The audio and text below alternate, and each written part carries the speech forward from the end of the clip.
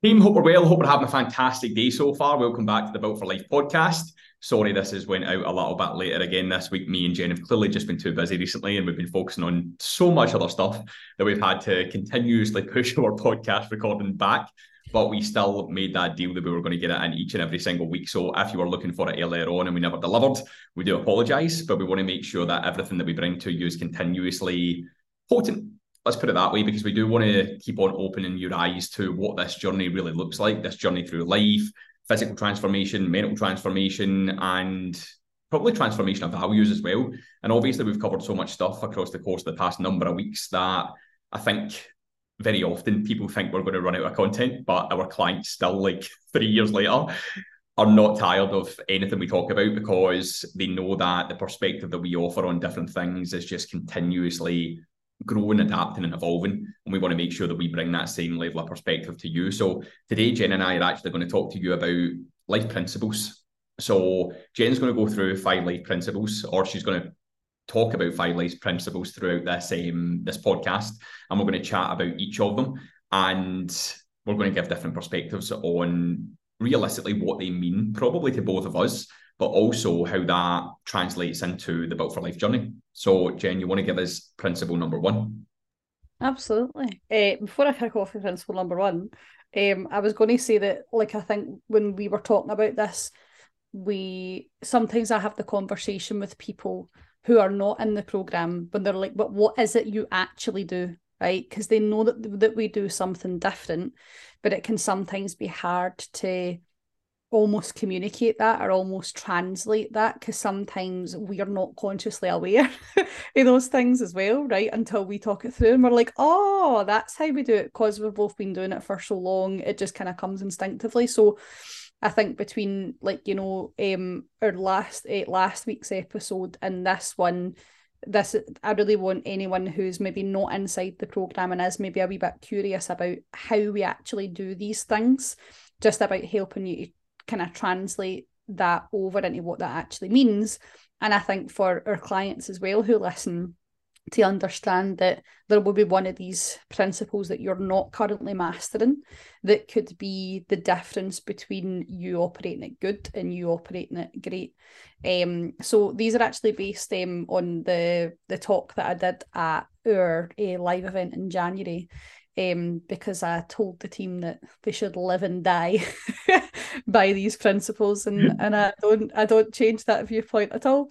I think it's about understanding and helping people to understand not only how they change their life significantly, but how they take themselves from living a good life to living a high performing life, and really the difference in taking yourself up a notch, a notch, taking yourself up a notch, forgive me, from where you're operating currently and what specifically that looks like. And it's very rarely about doing things and more about being things, like how you approach situations and how you manage yourself through challenge, as opposed to doing things differently. It's the way in which you do them that changes.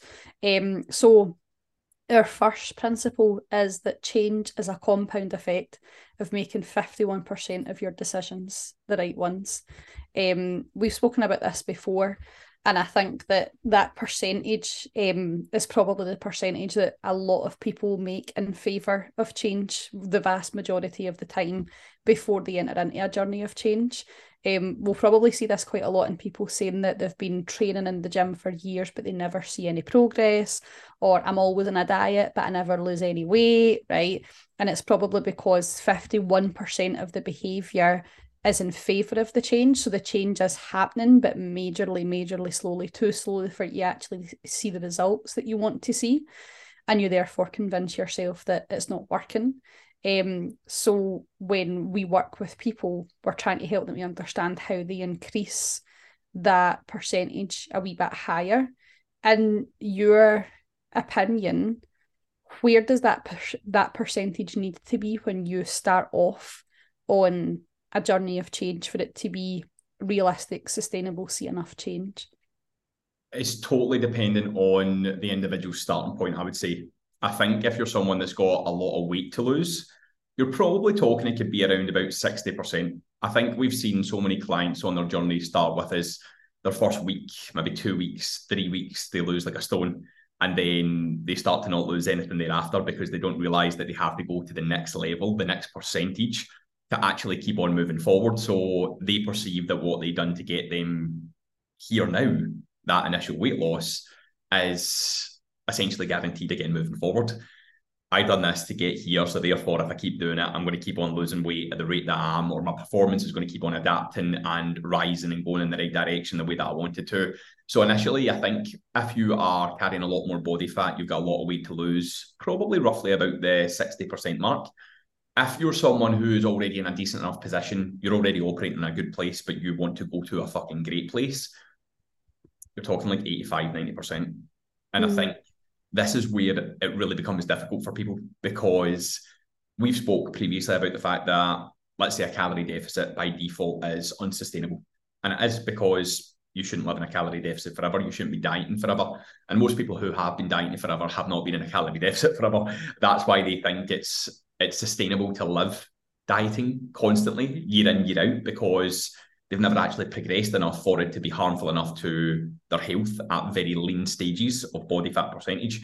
So if you are already in a good place and you want to be great, you really need to be at that kind of 85 to 90% mark. The closer to 100, the better. But we also know that 100's not always going to be realistic for some people. You will meet some characters sometimes, like they just want to fucking push themselves as hard as they can. And they'll do everything you tell them to do. They take feedback on board. There's no issues. They intuitively and instinctively know what they have to do. So it's like if they're invited to a night out, you don't even have to talk to them about what choices they need to make when they're there. They're just like, no, it's not conducive to my goals. Those are the people that are like at 100%, and they're just totally different animal. We understand it.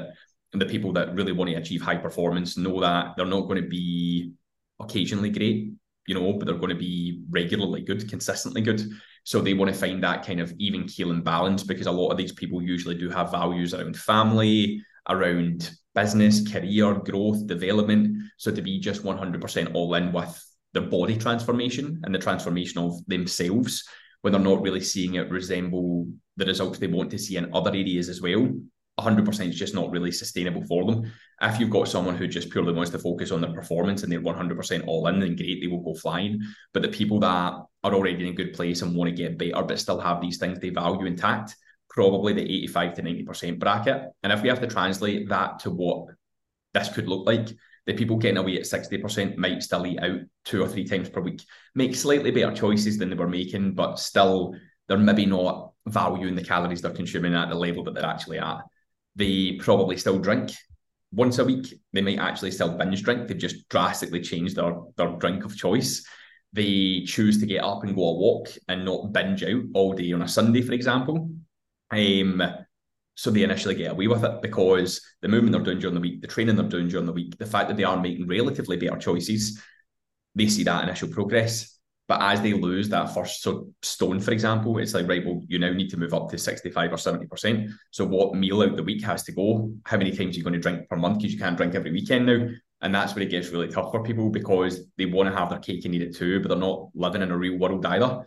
So the people up at like 85 to 90%, they have great goals and great vision, so much so that they know, you know what, I know I can't drink every single weekend and get away with it. I just know I can't. It makes me feel shit if I'm training 3-4 times a week, if I'm going to run a marathon, if I'm pushing business.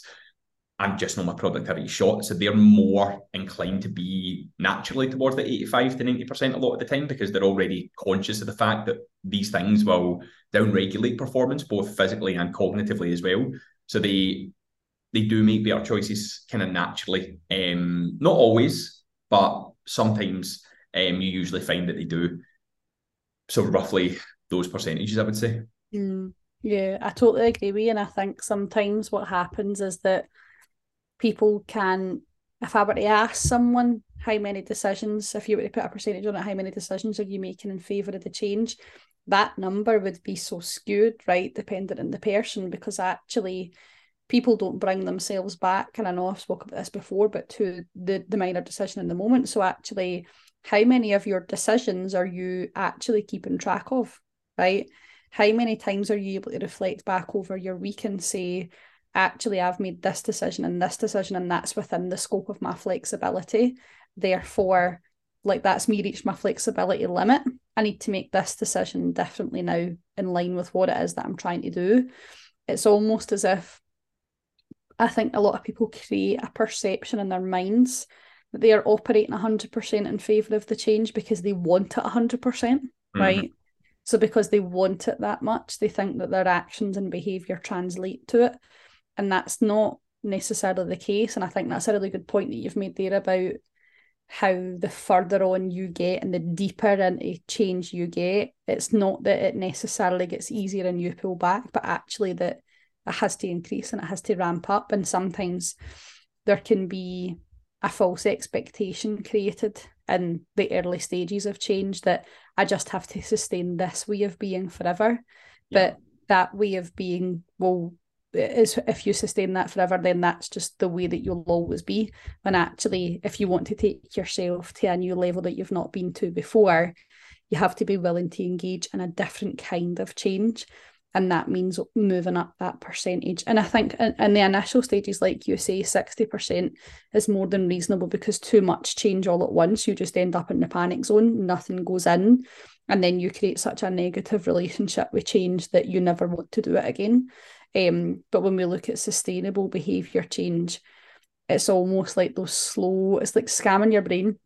It's like those slow incremental changes that actually you don't notice until you stop and reflect and say, I'm operating at a much higher percentage level than I am now when it comes to the decisions that I make, the honesty with myself, the principles through which I approach things. And I think that principle then translates really, really well into how our clients behave and operate, that dependent on how much of a percentage they have, to work with at any given time, will dictate the choices that they make, the decisions that they make, the behaviours that they have.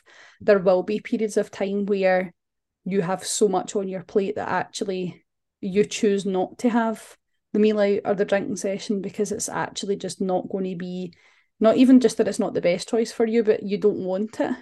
Yeah. Like, you don't want it the same way you maybe would want it in other times, because you're clearing that actually this is the goal right now, this is the mission at hand right now. Therefore, for this period of time, it's going to be a no, but maybe in a few weeks' time, it's going to be a hell yeah. Yeah, no, I couldn't agree more. And I think that's one of the things that I hear so often from people, is that they do create that expectation of what they're doing now is going to continue to allow them to progress at the same rate forever. And a lot of people will say, I don't want to give up my social life, don't want to give out my meals out, don't want to give up my drinking. And initially, this is at the start of the process, because at the end of the day, see, when people are telling you that they're going to take the things that are fun to you right now when you're unhappy away from you, it's fucking shite.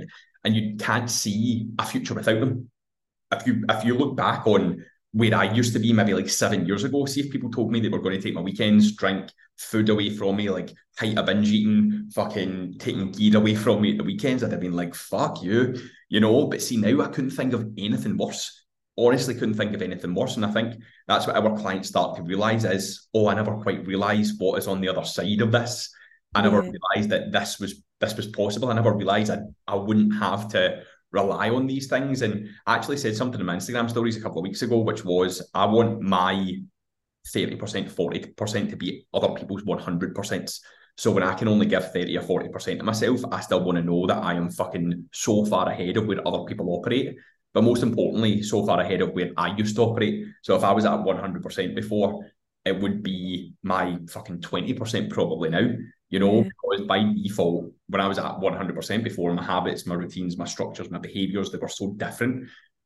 Now that if I'm feeling my energy going down, I'm operating with a lot on, and I'm only got like that percentage in the tank, I just start to make very ruthless decisions with what needs to be prioritised. Like, I'm fucking 8 weeks away from my wedding, and everyone just keeps saying, what's up with you? And I'm like, nothing, boring bastard, living for my wedding, training like fuck.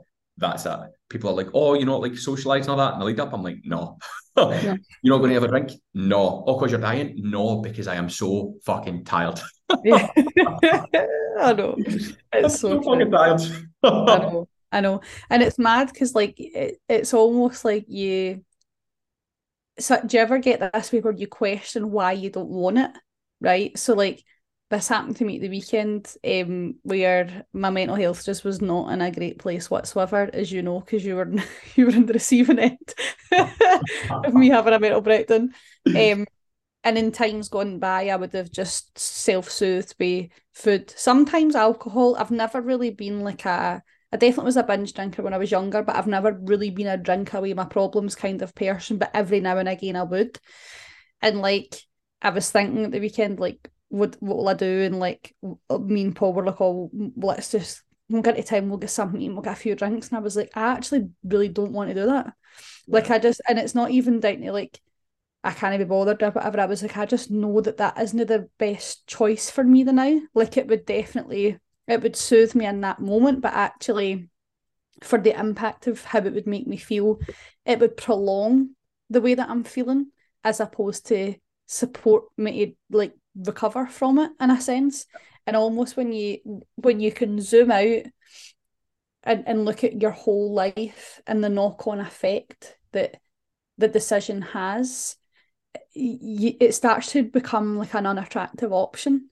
And I feel like that is something that I've gained over time engaging with change. Like I ended up going like a 12k walk, and then we did go for dinner, but I had like one gin because I was like, I don't really actually want any more than that. And then we played a fucking murder mystery. Like it was great. But they were all like healing, nurturing things that were actually going to benefit me and help me to feel better and more well rested and actually give me what I needed, as opposed to just going back to the same old what I would have always done before. It's almost like you can zoom out and say, actually, that's just going to prolong this feeling, as opposed to help you to heal from it. But sometimes it's like when you don't default to it, or you stop and go, I don't actually want that, you're like, oh my God, who is this person?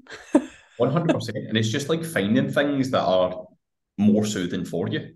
You know, and I think a lot of people don't ask themselves, what do I need right now? Like, it takes time to understand, like, when you're really burnt out and you're really fucking stretched too thin, that you do really just need rest. So I think the same people, especially high performers, they want to do their best at everything that they do, and they don't want to be able to show any form of weakness. But I think something that's so important to understand is even when you are aggressive, you need to be aggressive enough with what you do to be gentle at the same time. And that's what a lot of people don't get. Like, they think that being gentle is showing weakness and being kind to yourself is showing weakness because you're being more gentle.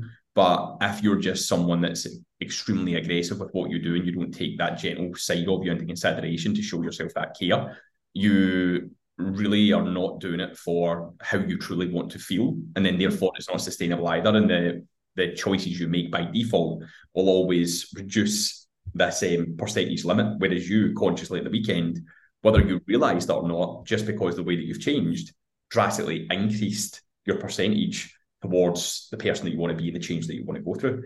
And that's what we want to achieve. Like, a lot of our clients described us, how many times have clients come into chat and done, guys, I don't know what's happened recently, but I just feel like a light bulb's went off. I feel like things have changed, but I don't know what's changed. And I'm like, paradigm shift. We're like, well, that's everything you've been listening to, all the action you've been taking, all the feedback you've taken on board. That is you now seeing the world in a different light and the way that you can live your life in a different light.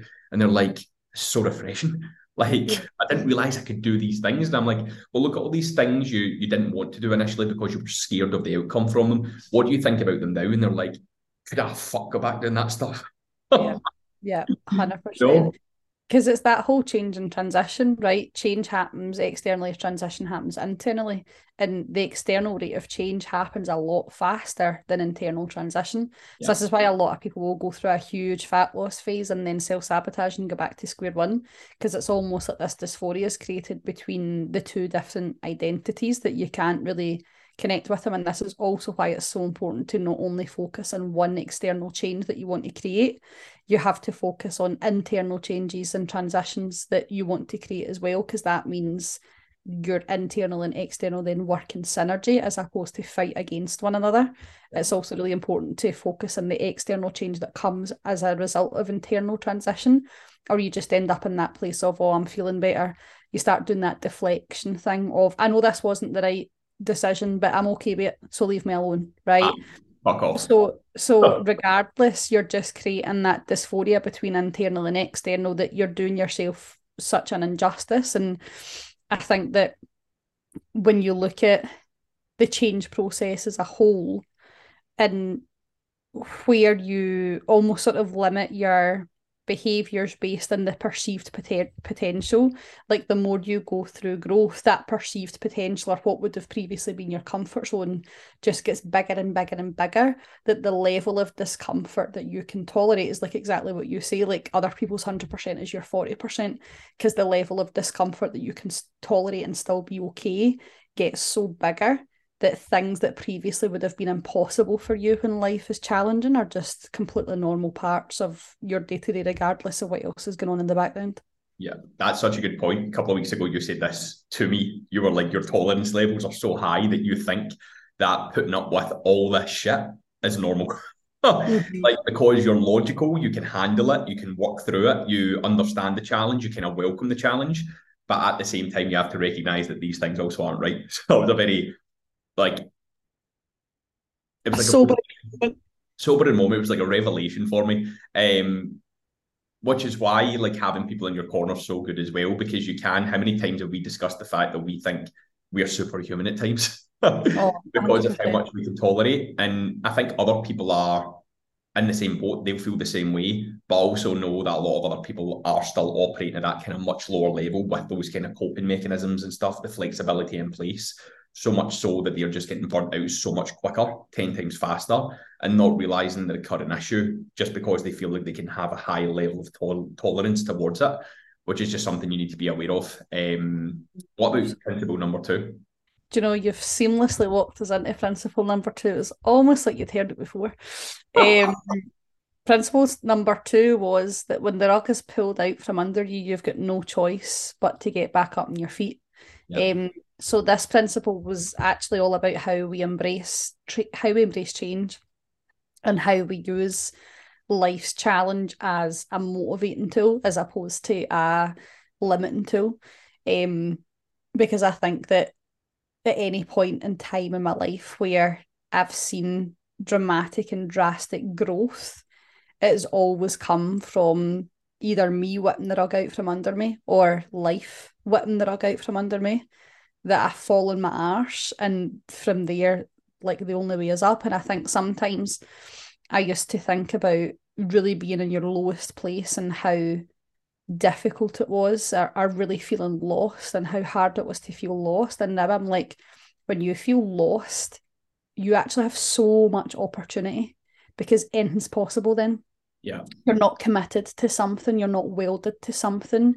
You're asking the questions, you're looking for, where do I go, where do I hang my hat, what's next, that actually leaves so much opportunity open for you, that had the rug not been pulled from under you, you would still be standing on a rug questioning if it was the right one or not for you.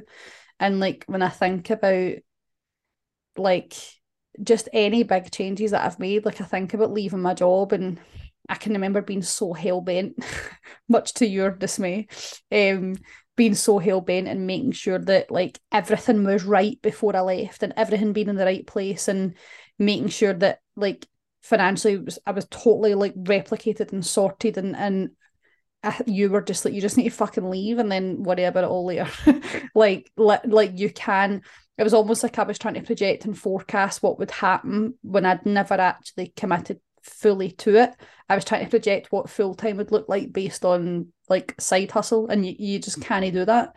But actually, because I was trying to create so much safety and security that I couldn't, that actually I had to have all of the safety and security ripped away from me, so that I could prove to myself that even when there's not safety and security, I can create it. And don't get me wrong, like, this still creeps in every now and again. Like, you'll get this yourself. I think anyone who owns a business will get this, where you sometimes get those wee creeping thoughts of, what if this all fucking falls through tomorrow? Like, what if literally this full thing falls apart? What if everybody chooses to stop working with me? What if they all think that I'm shit? Like, like you can run with all these what ifs to your blue in the face, but I think because I have built it from nothing before, I'm like, I'll just rebuild it. Like, there's not that it's almost like if I did have to rebuild it from scratch, how would I rebuild it? Like, what opportunity would it give me? What would I choose to do differently? Like, what have I learned? So I think there's something about recognising that although in the early stages of change, you don't want an overwhelming level of discomfort. If you've been trying to change for a long time, right? You've been on this journey for a long time and you're still trying to get to the same goal that you were 2, 3, 4 years ago, you need to just rip the rug out. You need to change your life dramatically to facilitate the change for 6 months of your life. Like, really make yourself so consistently uncomfortable that it feels so intolerable that you have absolutely no choice but to change or stay the same. Yeah. I was thinking about one thing just before you actually said it, where you had to trust yourself to follow through with the fact that you had to have the rug pulled out from under you. And what I was thinking is, from knowing you, the reason why I was pushing you to do it is because I knew that you would not let it fail, because I'd already seen what you'd done working full time, building a business on the side, the amount of hours you were doing out of your fucking mother-in-law's bedroom. And bedroom, was it in our bedroom? Sorry, not bedroom, spare room. Spare room. That would have been weird. Sorry, Chris. So, like, I knew you wouldn't let it fail because you'd already shown how much you were willing to do to make it a success. And I think a lot of the time we don't see that in ourselves. We just see what we're losing instead of what we're gaining. But that's why it's so important to have that rug pulled out from under you, because you need to see, when you've not got that safety, when you've not got that security, like, what could then be possible. And it's funny, I wrote a post on my Instagram about this the other day, and it's basically someone had asked me, like, what do you do when life is challenging you and always pushing you down? And I was like, so the translation here really is, what do you do when life is challenging and you're not getting what you want? Because it's what you want. You wanted the security, you wanted the safety, but you didn't want the discomfort. You didn't want all the fears, all the doubts. And it's not packaged like that. It doesn't come like that. And what I said is, like, I go to all these dark places anytime I've been rejected, any failures, any hardship, any anguish, and I just draw upon that experience. And I'm like, right, well, if you fucking got yourself out of that, you can get yourself out of this. Because as you said, as business owners, these wee doubts creep in from time to time, but you've a lot of the time not got a lot of evidence to prove, like, what you're assuming or those doubts could be correct. But you still experience it, you still feel it, you still have to process it. And if those small doubts cripple you and you're not able to draw inspiration to overcome them or find a solution, it's because you're not going to a place in your life where you are able to overcome things. And I've actually spoke about this before. Usually, a lot of the time, you need to have had something happen to you in your life. It doesn't always have to be a bad thing, actually, for you to have experiences locked into position to call upon, to have had the rug pulled out from underneath you to then obviously take action. And I think our stories, as everyone knows, they're quite negative in a sense, and anyone would have to go through them. And sometimes people who do come from a more, let's say, privileged background say, I've never been through much discomfort, so how can I change? And I'm like, well, let's look at what your deepest, darkest desires actually are. Let's look at your fears. Let's look at your doubts. And most of the time, what this comes back to when people have that huge amount of comfort is the fact that they know they've always been comfortable, and they rely on particular types of people to keep them comfortable. Their parents, their grandparents, like, they are families own fucking big businesses, they're multimillionaires, they've got that comfort, but they also have this insecurity of comparing themselves to the person who built it, their mum, their dad, whoever it may be, their grandparents. And they actually always feel as if they can't step up to the mark. So it's actually far easier to stay comfortable where they are because they're in a very comfortable position, rather than challenge that and put in the work, because they don't know if they'd be able to hit the same heights as what that individual did. And I read or I listened to Eddie Hearn's book. Eddie Hearn's like the boxing promoter. His dad was, what was his dad's name? Barry Hearn.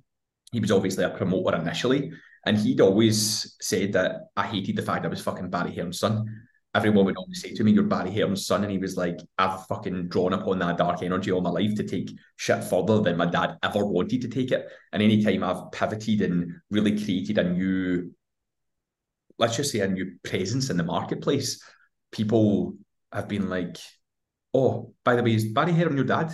It's more like, oh, is he your dad? Didn't realise because you're the big shot now. You know, and he drew upon that. Whereas I think it's really hard for people that have been so comfortable to go through any form of challenge. And that's why within this program, if we ever do come across those people, we are actively trying to get them to challenge themselves. as Yeah. much as possible. And this is where behaviours come in, experience come in. It's really difficult to work with so many different personalities. And I don't think people quite realise that, because people, when they're coming on board, do think it's just training, nutrition, fucking this and that. But we need to unravel fucking all of you and understand all of you. But also, we need to get you to admit it to yourself Yeah. that this Yeah. is a problem. Because unless you do, we can't actually help you change.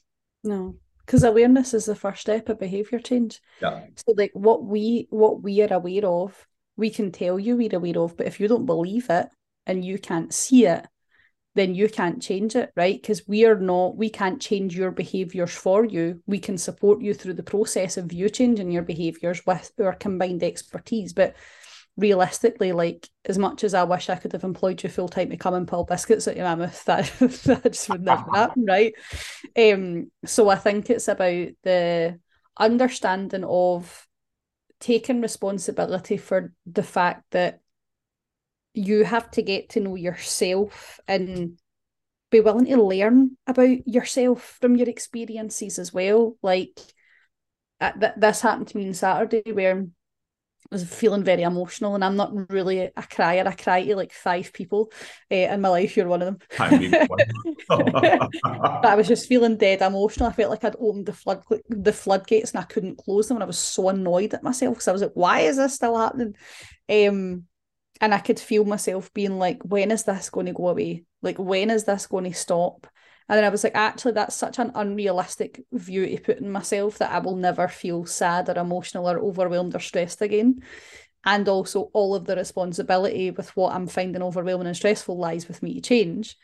But in that moment, what previously might have been me falling into a victim mindset of, why does this happen to me? Immediately I was like, you need grit, you need perseverance. That's literally all you need. Where have you found grit and perseverance at the times that you needed it most? And I go through all of the times in my head that I've leaned into sheer grit and perseverance. And it's not even just bad things. It can be like running. Running's a great time for being like, when did I really, really want to jack it all in? Like, the points in the half marathon that I was like, I'm just going to fucking sneak away and not tell anybody. Like, I'm just going to phone Paul and be like, come and pick me up. Like, all of those times in my life that I've had to really go beyond the pain that I'm feeling and tap into something that is deep within there. It's the same thing, right? And I think that when you have experienced pain and challenge and you're aware of it and you take the lessons from it, this is the really important thing, that I think that sometimes people don't take the lessons from the challenges that they experience and actually do something with them, right? So you might be able to reflect on the time and say, I learned so much from it. And I'm like, well, what did you do with that? So from that thing, what is it you learned and what change did it create in your life, right? So now when I've learned about that, actually throughout the course of my life, I have a tolerance for so much pain and challenge that now I can go through long and sustained periods of pain and challenge and be okay, which maybe isn't always a great thing in the sense that I expose myself to pain and challenge for longer than it needs to be there. However, it means that when things are happening that are out with my control, my resilience levels are high, that I know how to cope and I know how to survive. And I can always assure myself now that the time will pass, right? Because every single time I thought this will be my life forever, it has always passed, right? So I've got 100% track record of surviving 100% of the worst things that have ever happened to me, right? But that's because I've taken the learning from each experience and done something with it, that I know what to give myself every single time now I experience it. And giving it to myself is the operative words there. That's the most important part of what I'm saying, is that I'm never ever reliant or dependent on someone or something else to give me what I need in my biggest moments of challenge, because I've had to find it, I've had to create it, and I've had to learn the lesson. It's me that's responsible for it. Like, don't get me wrong, I will speak to people, I will open up, I will have a good fucking cry if I need to have it, and I will ask for advice in areas where I think, like, I actually feel like I don't know what to do here, or I have multiple options but I don't know what one to decide. But ultimately it's me who's then responsible for implementing the change. It's me who's responsible for making the decisions that help me to feel better, which is what I did all weekend. It's me who decides the tone of which my week is set following that, which I did today. I made sure it was set off in a very different tone than previous weeks have been, because all of the control and all of the responsibility lies with me, nobody else. Yeah, that's a mic drop moment, but we can't end the podcast now.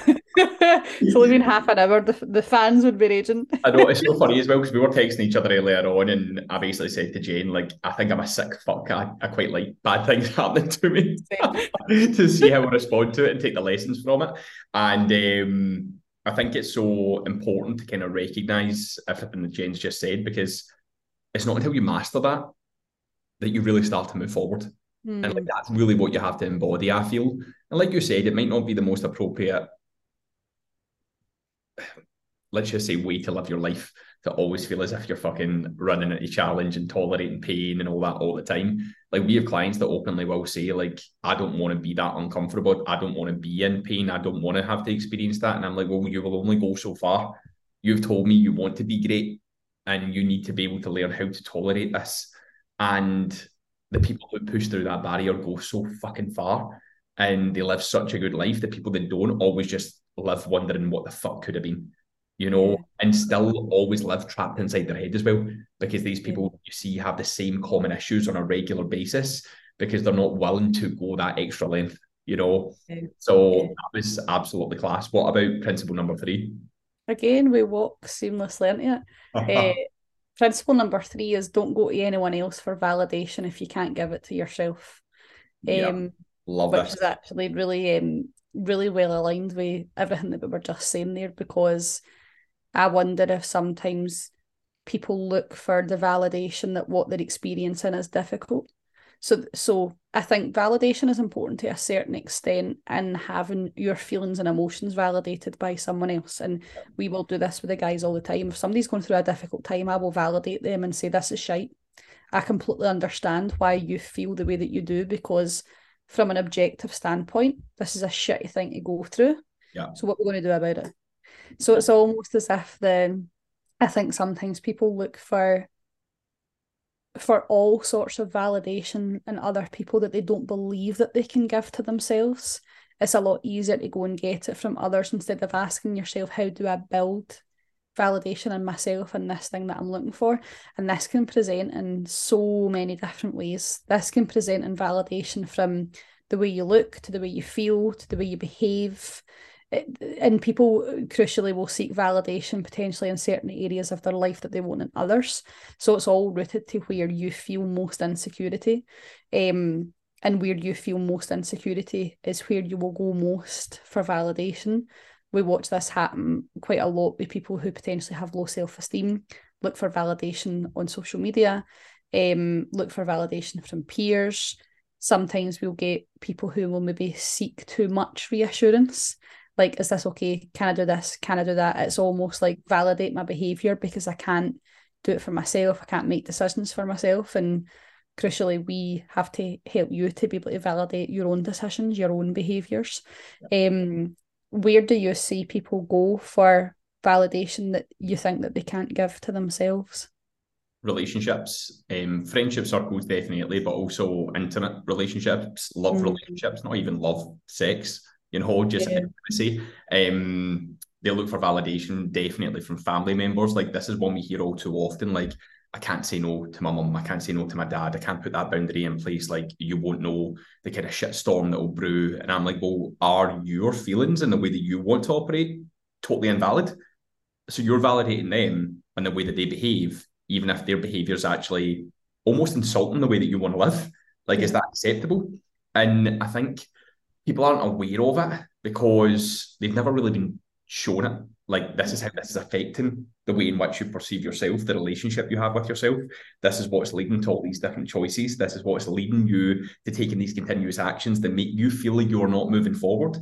You have told us you want this and you actually don't like doing this thing, but you continue to do this thing. Why are you doing this thing? And honestly, like, see, trying to get people to say, I'm doing it for validation, it's hard.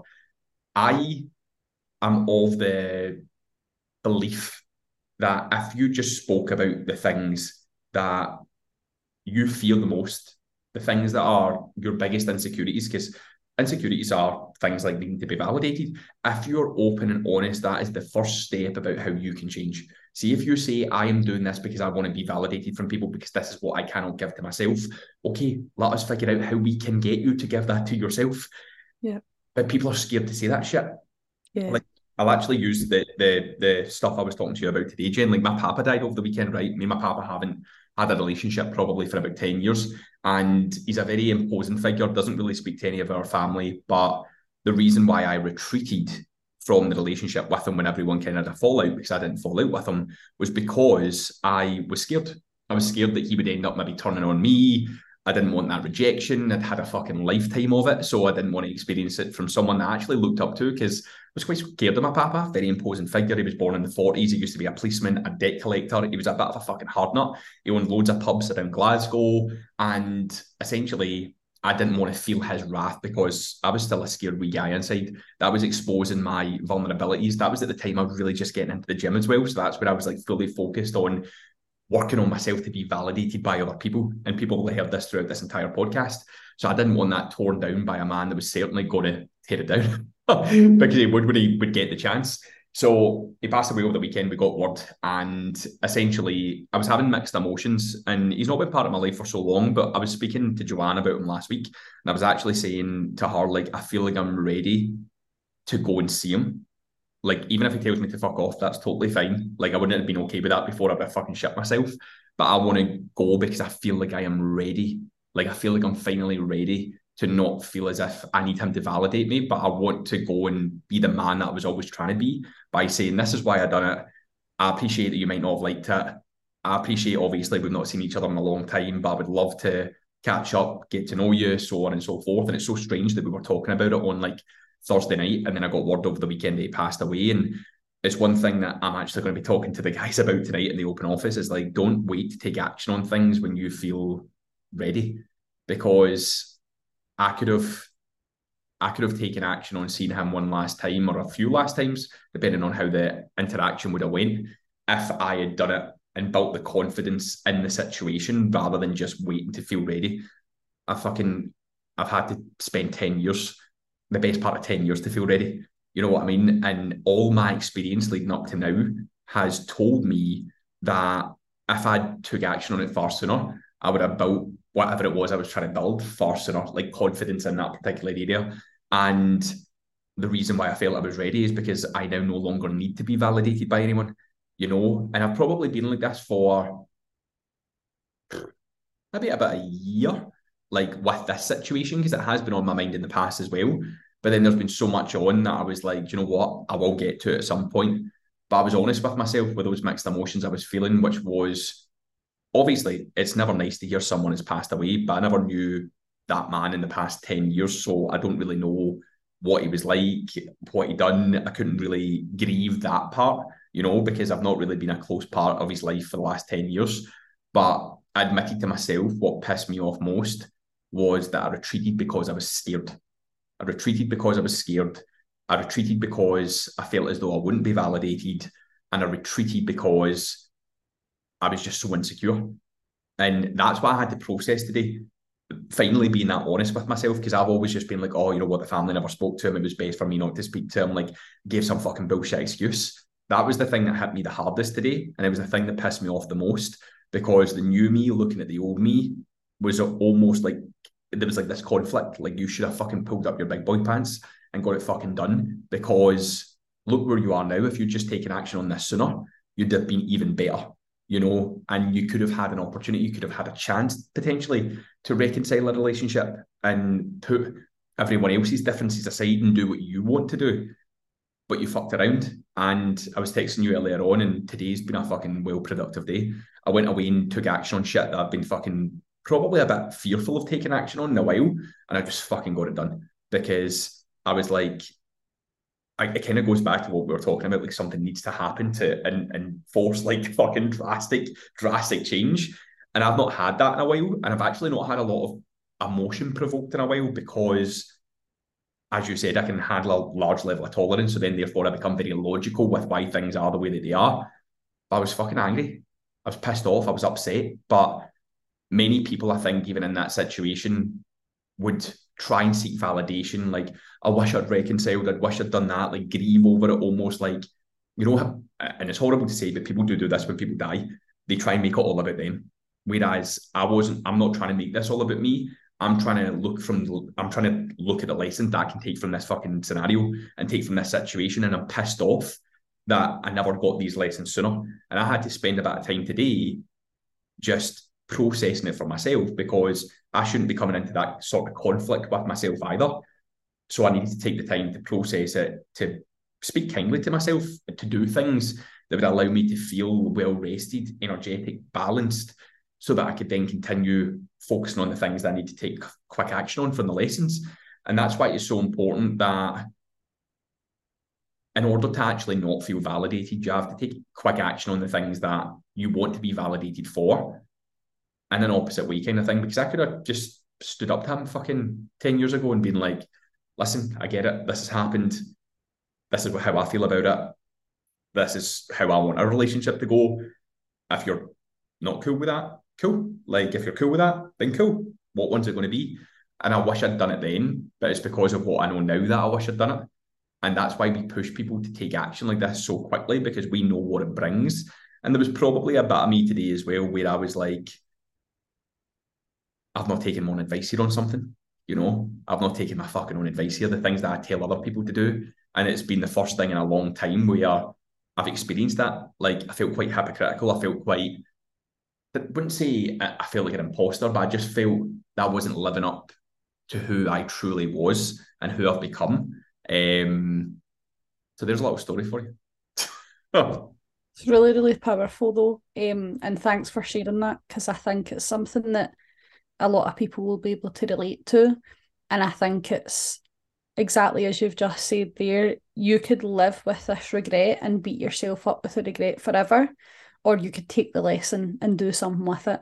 And that's exactly what we mean. Like, it's about understanding that when life does hand you these lessons, and they are hard ones to learn, that it not only reinforces a way that you have always been, but reminds you of why you have created that way of being for yourself, and why you've created that life for yourself. And sometimes a reminder of the path that why you're on the path that you're on, but why you are the way that you are, because you're not the kind of person who would bang to the beat of other people's drums just because they're banging them. Like, it is very much that you will make the decision that is best for you. And sometimes when life gets challenging, we can forget that that's the way that we are. And sometimes it is served to us in hard truths, but it puts those sorts of things, those decisions that sometimes feel minor, into a major context to say, actually, this is what I need to learn from this experience. And I'm glad that you've given yourself the chance to feel emotion and grieve and be angry at yourself and be upset, because I think sometimes we try and make the emotional logical, and sometimes it's not. Sometimes it is just emotional. Aye, definitely. And it's like, I actually just want to reframe the fact that why I was so annoyed was that I was scared. Like, I was scared to take action. I was fearful. Like, that is the thing that I was most annoyed at. Like, I think people need to recognise that when they are scared of things, when they're fearful of taking action, you are going to look back at some point and wonder why the fuck you did not do it, Yeah. And this is what translates to like this journey of change. People will look back and they'll go, how many times have we clients say to us, wish I'd done this 10 years ago? Yeah. Clients say no to coming on board, can't afford it, all that jazz. And then they come around a year later, like, I need this. They start and they go, fucking wish I'd started this last year. When I said I had no money, and by the way, I did have money, I just didn't want to spend the money. Because my focus, my values were elsewhere at the time, and I was spending money on things I didn't really need. They were satisfying me in other ways. And when you grow and you look back and you realize all of the things that you were scared to take action on and you were fearful to take action on, if it doesn't make you angry, I'd be surprised.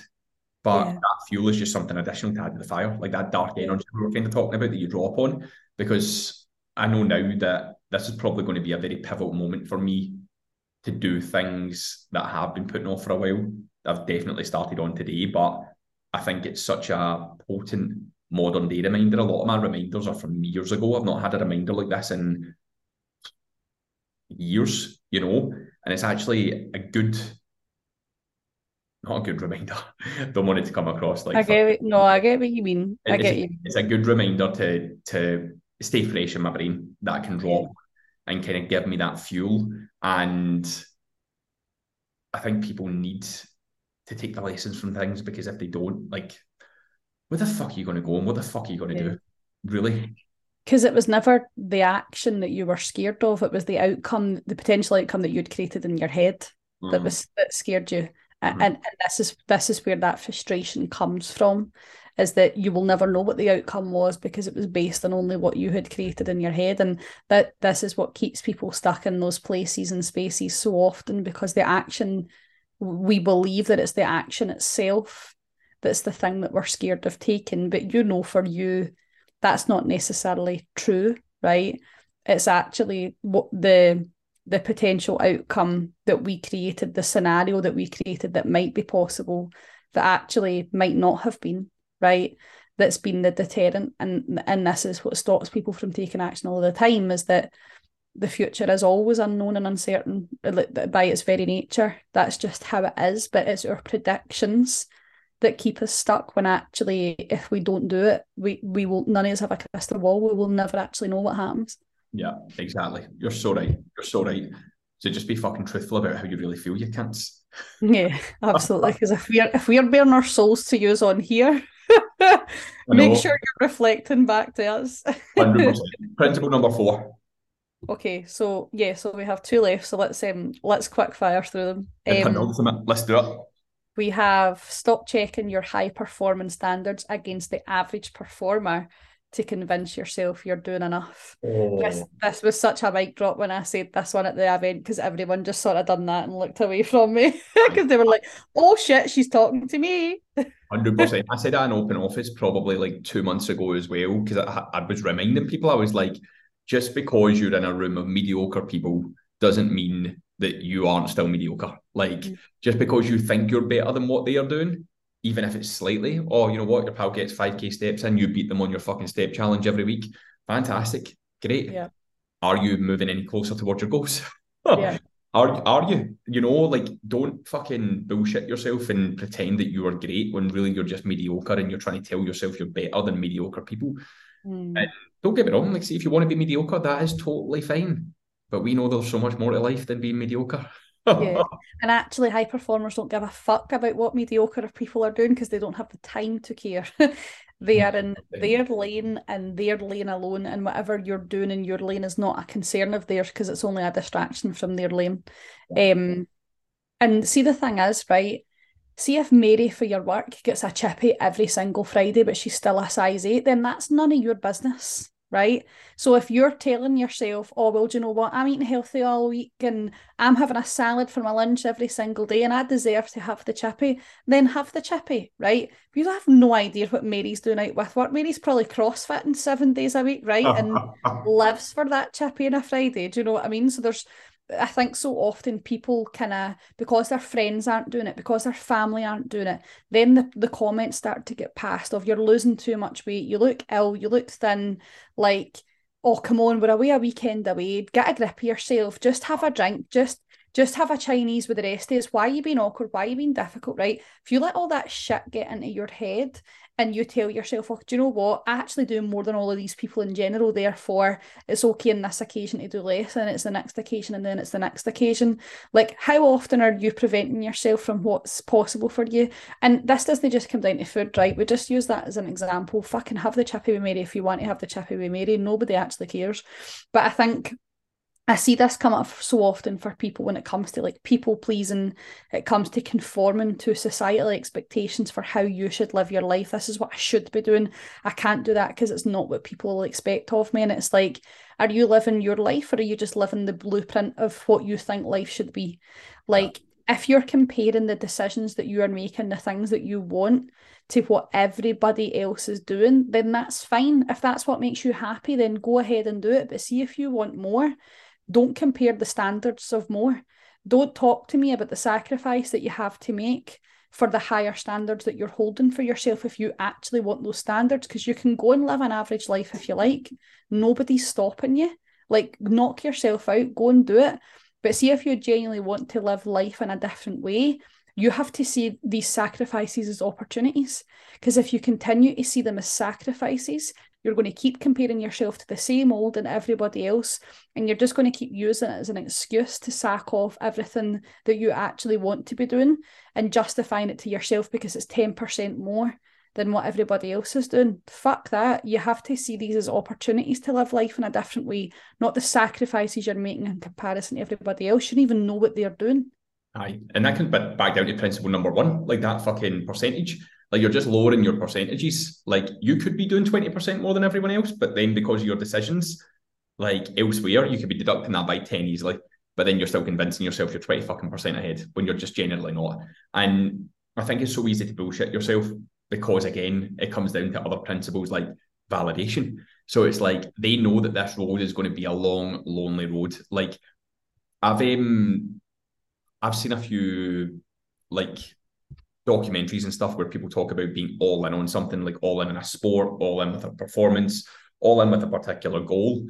And everyone that says I am all in like these kind of documentaries and stuff, there's always a large percentage of them that drop out because they just go, I am not willing to do that to achieve this thing. And people were like, well, this is what you have to do. So do you want the thing or do you not? And again, people go, nah, I don't want it. So it's like, did you want it for some reason? Vanity, status, validation. If you're not actually willing to intrinsically do the work because it's not why you're doing it. You're not doing it for the intrinsic stuff. You're doing it for everything extrinsic. And the thing is, like, see if I have to tell people what going all in on something looks like, it is early mornings, late nights, not chatting to your friends as much, not socialising as much, not eating out as much, not drinking as much, maybe sometimes not going on holidays quite as frequently, sometimes having to go on holiday and work while you're on holiday, sometimes having to go on holiday and train every day when you're on holiday, sometimes having to go on holiday and go to the fucking breakfast buffet and watch everyone else eat pancakes as you eat fucking egg whites. All of these things are fucking all things which you and I have done. Yeah, all things that you and I have done. And that's the thing. It's like when people tell me they're all in, and people in my career have told me, like, you just don't get it, you don't understand. And I'm like, don't fucking tell me that. Don't hit me with that bullshit. Me out of everyone, I fucking understand very fucking well what you have to do, because there's not one person that I have coached that has done more than what I have done. You know, and that's why holding ourselves to such a high standard is so important as well, because I will never ask someone to do something that I have not already done myself, suffered for, sweated for, bled for, because I know what it takes to get to that point that they want to go to. And it's my responsibility to stretch them to that point and work them hard enough to see if they're willing to go there. And if they're not, they might hit their peak and they might hit their limit, but I will make them aware that that's exactly where they'll stay for the rest of their days if they're not willing to put the work in and do these additional steps. And that's their choice at the end of the day. And I know I probably petered about that point for a while myself before I went, you really have to go all in with this. You really have to do this. You really have to make these choices. You really have to step up to the mark here and show what you're made of, because people think this is who you are. But again, this is the conversation behind closed doors, but you're fucking telling yourself stories. So get out there and fucking actually do it and prove to yourself that you can. Yeah, absolutely. Go after what you want for why you want it.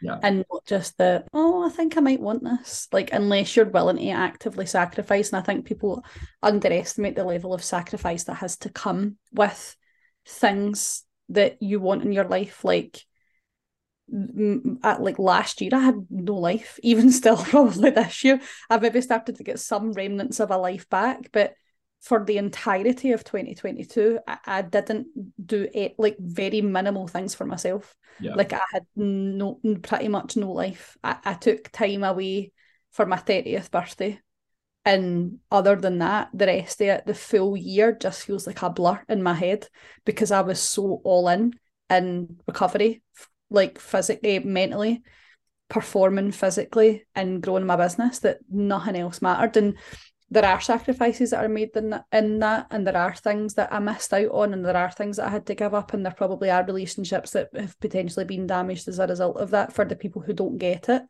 But actually the people who love me, care about me, support me, are like, fucking you do you. Like, we'll stand behind you. Do you know what I mean? So I think it's seeing the opportunity that comes from that, but the willingness to choose your opportunities, as opposed to only define the decision by the sacrifices.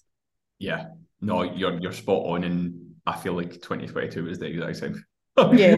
I honestly feel like I don't even feel like I'm in 2023. I feel like I'm at the tail end of 2022. I just feel like every fucking year's merged together. I don't even think there's a calendar year anymore. I'm just like, what fucking day, month, week am I on? Like, what the fuck's happening here? But you're so right. Like, I think people, they've got a misconception as well of how hard they will have to work for how long as well. Like, I've been knocking my pan in for the best part of fucking 10 years. And don't get me wrong, there's been quieter spells, but I've never been quiet. I've never been slowed down. I've never really been off. And it's because if I've got this vision of where I want to be in the next 10 years, then I need to put in the work now. I need to put in the groundwork now if I want to then start to create more freedom for myself elsewhere. And this is, I think, what we see a lot of the time is like people have this expectation of when something is going to end, or just like we said about the percentages, it's like when people stop losing weight on a fat loss journey and you're like, okay, we have to up your steps to this. We need to add in this cardio. We need to take away this food. And they're like, what? Why? And you're like, well, you're not going to lose any more weight doing what you're doing. Yeah. Like that from your burger deficit. The past few weeks, like exactly. And they're like, oh, but I'm already doing so much. And it's like, well, find the fucking time to do more if you want to do this. You know, it's not always quite as simple as that and in black and white, but it's as black and white as that. But we need to find out with people what the issues are that are stopping them from doing it. And I won't be shy to say there's mornings I'm up at fucking 5 a.m. walking. There's nights at 10 p.m. I am out fucking walking still. Like, yes, there's nothing more I would love to do than sit down on the couch with Joanne, fucking cuddle up to her and watch something on TV just before we go to bed at 10 o'clock at night. But I am a fucking grown man that has said that he has responsibilities and goals. So I've had to fucking get up and put the fucking reps in because that's what I said I wanted, which means it translates to the work that I have to do. I have that responsibility to myself. And people very often have this, again, it's the perception of where they're willing to go. It's like, well, we do this every night. We sit down from 8:30 and watch a couple episodes of this on Netflix. And it's like, okay, so does that mean you're not allowed to go out and walk after 8:30 at night? Or can you have one night where you don't do it? Yeah, or it's like, oh, well, I mean, I suppose I could cram my steps in elsewhere and I could still take that time. And it's like, okay, well, where are you going to cram it in? Well, I've got 5 minutes here, I've got 5 minutes there. And you're like, that's not really going to cut it. Like, you're going to need more time than that. And it's like, well, I don't really know where I can put it then. It's like, you're missing the fucking trick here. You sacrifice that episode of Netflix and get your fucking arse out. 100%. And I think you don't get to decide whether you want it or not, like really until you've done it. So if you decide at the start that you want it, you have to get it before you then go, actually, I don't want to do that again. Or actually, now that I'm here, that this isn't giving me the feeling that I thought it was going to give me. So what is the thing that I want next, or what is the thing that I want instead? Like, you can't decide you don't want it halfway through trying to get it because you never actually got it. Exactly. It's like I would never do a physics show again. Yeah. You know what I mean? Like, just wouldn't do it. So I've experienced it. I know what it feels like. It's not great. So I'd just rather not do it. You know what I mean? But I never fucking threw in the towel. You know what I mean? So yeah, let's go on to number 5. Okay, very quickly. Number 5 is, if you can't articulate the issue, it's because you're avoiding finding the answer. Ooh, that's a fucking good one. Oh, if you don't understand your problem, then how do you don't understand? You'll never understand the answer. I can't give you an answer to a problem that you don't understand. You can't give yourself the answer to a problem that you don't understand, but you're avoiding it. 100%. And I think that kind of goes back to what I was saying about my papa passing away. It's like most people, like so many people have been like, I'm so sorry, this and that. And I'm like, I know you're saying that because you feel like you have to say it. I'm not telling you this because I want your sympathy for him passing away. Like, I'm telling you that I need a little bit of space because there's something here that I need to be able to unravel and admit to myself, find it and do something with it, you know? And people don't take that time. People just, like, I think I previously, to some extent, would have still continued to work hard and process it in my own time. But I've learned the older I've got that if I just take some time and process it then and there, then essentially I get to my answer far quicker because I know myself better, I understand myself better, I'm more aware of my things. Whereas I think a lot of people just ruminate on it. So like, or experimentally avoid, they'll just push it down, ignore it, and then they'll start to dwell on it another time. And I think when that stress and that grief, whatever you want to call it, builds up, it massively distorts you're thinking of why you're feeling that way in the first place. Because I knew I wasn't generally upset by the fact that he had passed away. Like, it's sad to hear anyone passes away, but that's not why I was upset. It's not why I was angry. I was angry because I know myself well enough now that if I am not telling myself the truth, I get angry at myself. And that's what the fucking thing was. I wasn't telling myself the truth. And if you're thinking of something, I said this to you last week when you were having your mental breakdown. Well, I said to you, amongst the tears, I was like, you know, there's one thing in the back of your mind that you're thinking that you need to do, and you don't always want to accept that you have to do it. And you're like, and I was like, what is that thing? And you told me, and I done, okay, so when are we doing that thing? And you were like, okay, I'm going to go do it, you know? yeah. Like, And then I did it. and then you did it. And look, you're fucking here today, and you're smiling, you're laughing, and you look fucking 10 times better. But like, it just goes to show, like, if you just take the time and if you're truthful, people have this huge barrier up. And you know what? It's funny because most things do come down to fear, doubt, insecurity. They're fucking really compounded by emotion. So much so that, again, it goes back to kind of like what I was saying about people not wanting to come across weak or gentle or like in tune with their emotions. Like, I'm in tune with my emotions. I fucking nearly started howling and greeting at fucking Guardians of the Galaxy the weekend. It was fucking well sad. You know what I mean? Because I could feel the pain of what was going on screen. Plus, it kind of relates to real life issues that I feel quite strongly about as well. When you're emotionally intelligent, you can understand your emotions well and how they hit home for you, you know, and you can express them in the most appropriate way. People who think that they can just work harder and not talk about their biggest, deepest, darkest issues are not emotionally intelligent. Yeah. They are just scared of what that also can bring, you know? Yeah, absolutely. And you need to respect them as well. Like, fucking right. You need to respect your emotions enough to say this is coming from somewhere. So I have to take the time to figure out where it's coming from and why it's happening. And I think, like, if you lie to yourself, then you just diminish any trust that you have in yourself. You damage the relationship that you have with yourself. It works the same as if your relationship with another person. Lies inhibit trust, and then that impacts the relationship overall. So I know that if I lie to myself, then I can't trust in the decisions that I've made or the things that I've told myself, because I've been telling myself lies that have led to the decision. And ultimately that then impacts the relationship I have with myself. Whereas if I remove the ability to lie from myself entirely, and don't get me wrong, sometimes there'll be an instinctive lie that comes up, right, as it does for us all, that I stop and go, no, actually, what is the thing? Like, you can just say it in your head, you don't even need to say it out loud, right? It never needs to leave this brain, nobody else ever has to hear it, but what is the thing that's not actually happening here? Yeah. And I think if you really can't take the time to discover what is the issue, what sits at the root of this, and how do I articulate this if I am saying it out loud or if I am saying it to somebody else, it is because you're avoiding finding the answer. Because, like, when I was having my little breakdown with you, it would have been really easy for me to say, oh, this is what I think it is. And I probably could have got away with making you believe that, and I probably could have got away with making myself believe that. But then behind closed doors, it's still just me left with the issue, right? Yeah. And actually just being able to talk to someone else about it helps me to think through a thought process that what, like, I can't do really on my own unless I'm speaking out loud or I'm speaking to somebody. So actually, I'd be doing myself such a disservice if I decided to just bottle up all of those emotions. Like, I'd be doing myself, like, the only way I have recovered over the last year and a half is by being willing to look at the different emotions that I'm feeling and build a better relationship with them, and allowing myself to be angry, right? Like, I used to think anger was such a scary thing, and Jean told me something that pure changed my perspective, that was like, the fact that you're angry means that you now feel safe.